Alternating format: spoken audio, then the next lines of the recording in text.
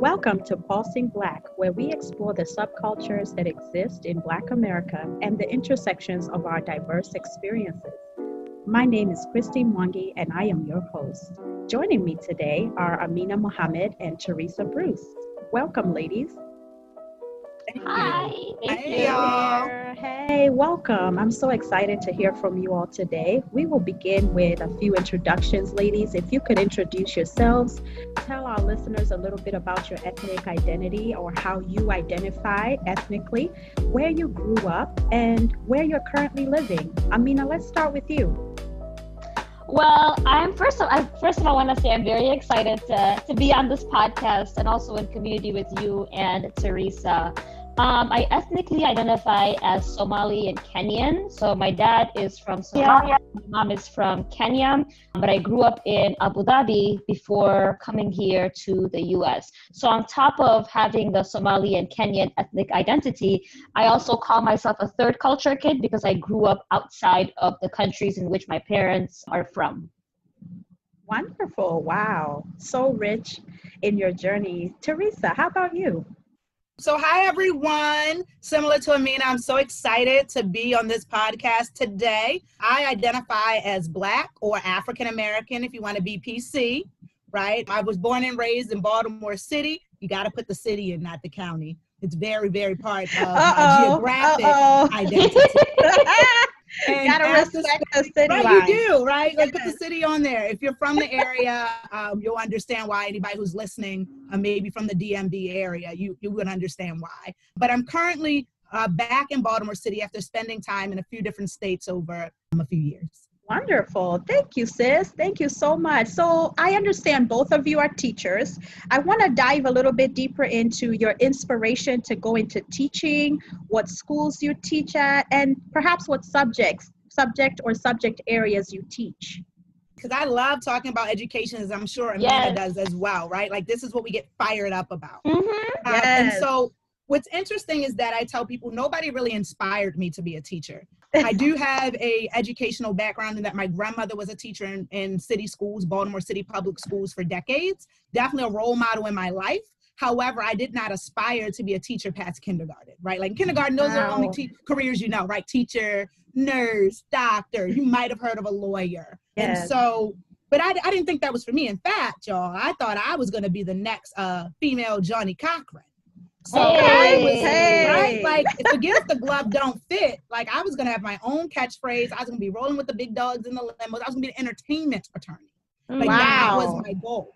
And about halfway through high school, I started noticing the disparities between my education that I was receiving from Baltimore City Public Schools and that others were receiving. And then when I got to college and I would visit my neighborhood, so I went to UMBC, University of Maryland, Baltimore County. If anybody's out there, go Retrievers. But when I was at UMBC, which was close to my home, about like 20, 30 minutes away, I'd go home and I'd be around my friends in the neighborhood and they would just say things like, oh, you're so lucky, right? Or I'm glad you made it out. Or and that really spoke to me. And I started wondering, why was my educational experience different? Why is it, what was the linchpin or the springboard that allowed me to have a different educational experience? And so then all of a sudden my lens shifted that I wanted to be in social work. Because at that time I was a poli-sci major. And I said, you know what? Nope. I'm going to add on an additional major, which was social work. And I did some case management. And then I was like, no, this isn't it. So when I left undergrad, I went right to grad school at the University of Chicago. Anybody out there? right into the University of Chicago, right? And while I was there, I decided to pick up a policy degree, an MPP, a Master's in Public Policy, with a focus in K through 12 urban education reform. So 2 years goes by. I'm coming out right after that recession in 08, right? So like we had that terrible recession in 08. I come out of undergrad in 09. We still haven't fully recovered by 2011. Okay. And I'm like, okay, so now what? I want to write policies, right? Like I want to change an entire system. I want to make sure that everybody gets the educational experience that I got. Yes. And I said, you know what though? I can't do that unless I know with the people who directly impact children every day, what they experience. And so I said, well, I guess I'm going to go be a teacher. And so that was Pretty long time ago. Not that long though. Let me act like not like it's too long. So currently I'm still in Baltimore City Public Schools. This is my 10th year there, and I teach social studies. Yes, social studies. Do you teach them about Africa, girl? Because I didn't learn about Africa when I was in grade school, social study, world history, none of that. See, they trip. So first of all, our 6th grade unit, I don't teach 6th grade, but in Baltimore City Public Schools, our 6th grade curriculum is all on like ancient civilizations. And then our 7th grade curriculum is on like human geography, which you cannot talk about human geography and cultures and geography in general without talking about Africa. So yes. And then personally, when I look at a lot of my units around civil disobedience, organizing, and mobility, we take a look of not only U.S. issues of resistance or organizing or civil disobedience, but we also look at continents, right? Not countries, because some people think Africa's a country. It's not for anybody listening. We talk about continents like Africa. Yes. Thank you, girl. Thank you for what you do. Thank you so much. And Amina, talk to us. You know, as you were speaking, I felt like you were speaking directly to me because similar to you, teaching was the last career on my mind. I come from a family of teachers. My dad was a teacher when he was growing up not growing up, but when he was an adult in Somalia. My mom was a teacher and a school principal. And I just saw how draining teaching looked. Like, it is a very, very draining job. And so I swore that I would never be a teacher. But you know what they say, God has a way of humbling you, and God has a sense of humor.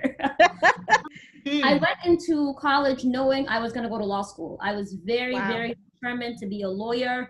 I'm a Leo, so I'm very opinionated. I'm also very outspoken. And so I was like, this is it. But I also had a passion for children's rights specifically.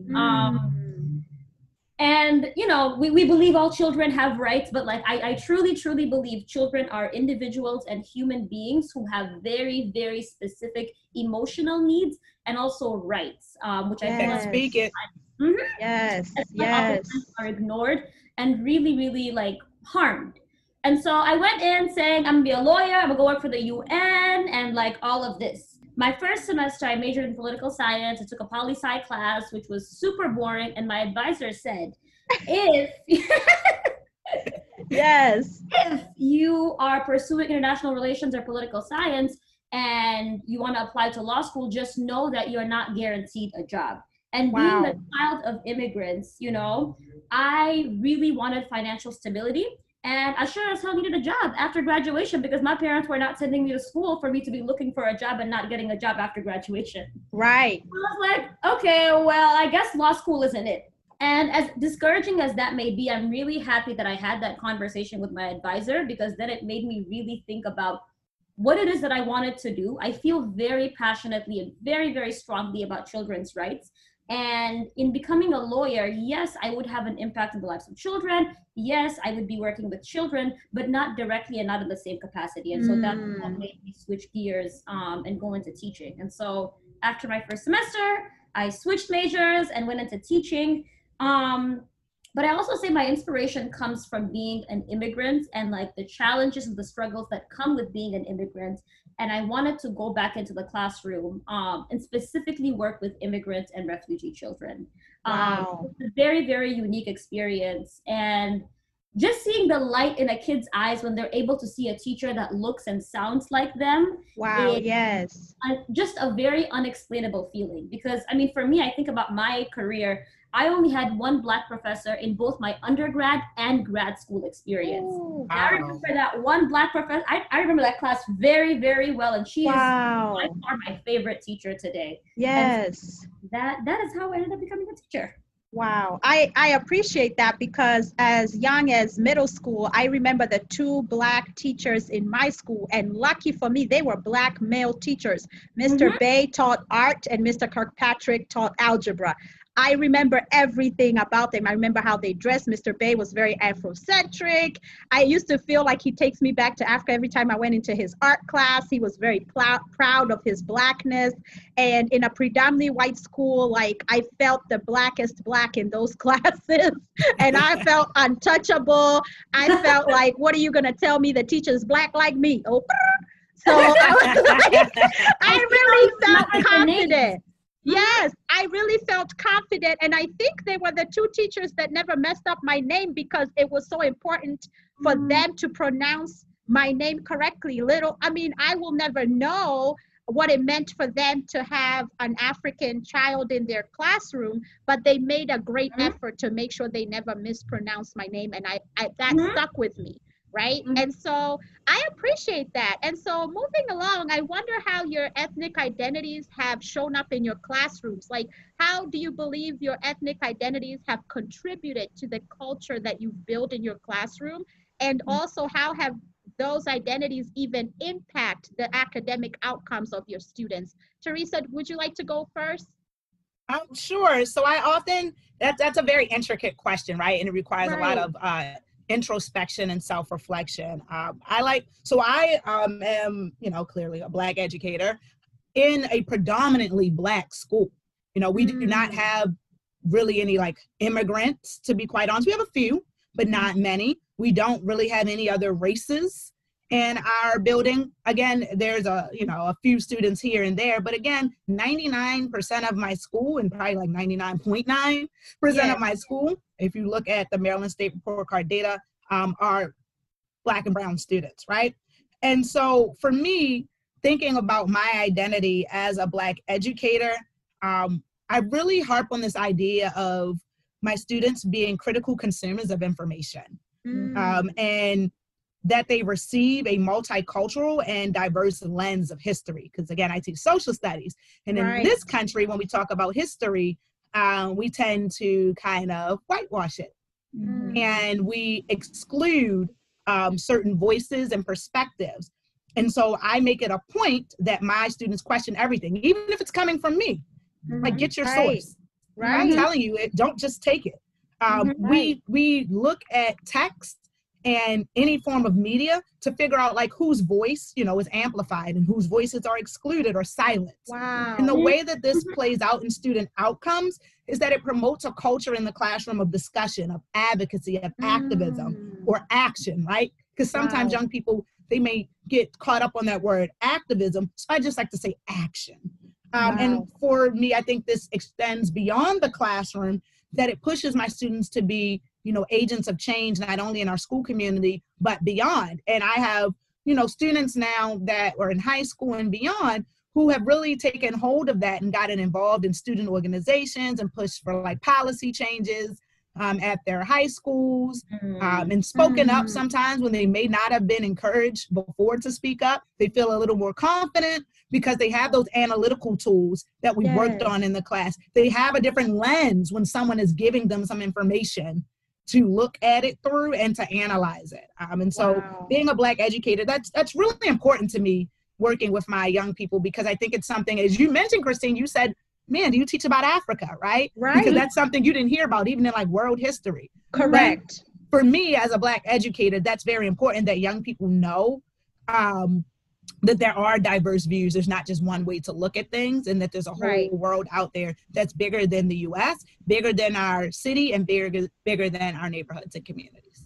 Wow. So just following up for our listeners who may not really know what the term whitewash means, how would you define that for them in the context of how history at times in this country is broached on a K to 12 level, let's say? I would say it's a monolithic perspective, meaning that it is one. So there's a frame, right? Like history belongs to the victors, right? And so whoever has the power in that situation, whoever won, whoever had the most control, gets to control the narrative. And so in this country, that means, in my opinion, in this country, that means that when we look at history, it's usually told from one perspective, from a dominant group.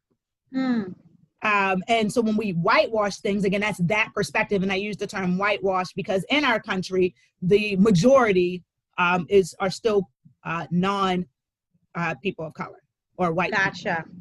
Wow. Thank you. Thank you so much for that. Amina, how does your identity shape the culture of your classroom and impact the outcome of your students? I think I like being right now in the space with the two of you. It just affirms to me the belief that I have that we as Black people are just celebratory people. You get a Black person from Kenya, from Jamaica, from Alabama. We just love to celebrate. And for me, first and foremost in my classroom is bringing that joy, right? Celebrating students in the small things and the big things. Within the classroom, I truly believe that kids really, and I teach elementary school, so my kids are much tinier than yours, Teresa. And kids at that age, it's so important for them to be able to feel seen and heard. And so in the curriculum, I make sure that the books that we read are books that really mirror who they are, their experiences, their linguistic abilities, their religious background, whatever intersecting identities that they have. In the curriculum, it's very, very important for them to be able to be seen and also be heard. Awesome. And just like you, Teresa, it's very important to cultivate those skills, because I always say my kids are radical thinkers when they leave my classroom, because when they leave my class, I want them to be able to use those skills moving beyond. In fact, a couple of days ago, a teacher who's teaching my current students says she refers to my kids as the little Black Panthers because they ask too many questions. Wow. That's an honor, though. And they question too many That's a badge of honor as a teacher. Yes, you're doing your job and you're doing it well. It sure Yes. is. Yes. So to conclude our time together, which has just flown by, and I've just been soaking all of this up, in which ways do you invite teachers with different Black identities to partner with you, and how can they reach you moving forward? Should they want to partner with you, collaborate with you, learn with you or from you? What invitation would you like to make today to build more relationships within our Black community with other educators? Teresa. So academically, I'd like to collaborate around units that are created specifically in social studies, because there's not like a national curriculum. There aren't really social studies curriculums, not many of them at least. So I'd love to collaborate with teachers around that. Cross-curricular as well. So going outside of my content, how can we take or build units that overlap each other and reinforce similar ideas? Culturally, I want to connect with teachers around tough topics and conversation so that they can share their experiences and we can learn from each other and create a stronger sense of connectedness. I'd love to invite them to be guest speakers to my kids so that my young people can be exposed to different things. And if anybody's looking to reach out to me, I'm still on the archaic, apparently, Facebook. My name is Teresa Bruce, spelled T-H-E-R-E-S-A. Don't forget the H, y'all. You can also catch me on Twitter. I love the Edu Twitter community. My handle is at Miss Bruce EDU7. That's MSBRUCE EDU7. Okay. And you can also email me if you want. Although, school about to start, y'all, so, I might take a minute to respond. But you can email me at bruce.teresa1@gmail.com. That's awesome. How about you, Amina? Before I answer, on your Twitter, Teresa, is it Miss Bruce Edu7? So is there 2 E's between Bruce and Edu? Okay. There are. Thanks for that clarification for anyone who's listening. Yeah. Yes. Similar to Teresa, I think curriculum development is definitely an area that we as Black teachers really need to be working on. And for me as an elementary school teacher, I want to collaborate on decolonizing the curriculum at a very, very early age. I have a strong passion when it comes to children's books and picture books. And so I'd love to collaborate with teachers in terms of what books we use in the classroom and what literacy skills we choose to teach with books. Dr. Seuss, bye-bye. We don't need that anymore. Get rid of him. He's racist, even though he's still being used in the classroom right now. And so that's what I mean when I say decolonizing the curriculum is just because this is how it's always been done, it doesn't mean this is how we need to do it right now. I agree. I am on Facebook, but I don't really log on to Facebook that much. So you can catch me on Instagram and Twitter. On Instagram, my ad is, please don't laugh, it's not a high school ad. It's an appropriate high school ad. It's just an inside joke between me and a friend from high school. It is AMOON and then banana. And then on Twitter, it's A_moon_banana. And I specifically don't want everyone to find me, so that's why I don't use it. Well, ladies, thank you so much. You have added a great wealth of knowledge, experience, personal journeys, and your own achievements to a conversation that is so dear to our community. Education is truly the launch pad to life's, opportunities, especially in this country. And I thank you for the contributions that you're making in our community and the gift of teaching, because we all have one teacher at least that we can recall that either changed the trajectory of our lives, was a safe place for us at school, or just a good friend who you learned from. So I thank you for what you're doing. I thank you for being my guests today. And that's it, folks. It's been my pleasure hosting you today. And we look forward to you tuning in to the second episode of Pulsing Black. Thank you. Thank you.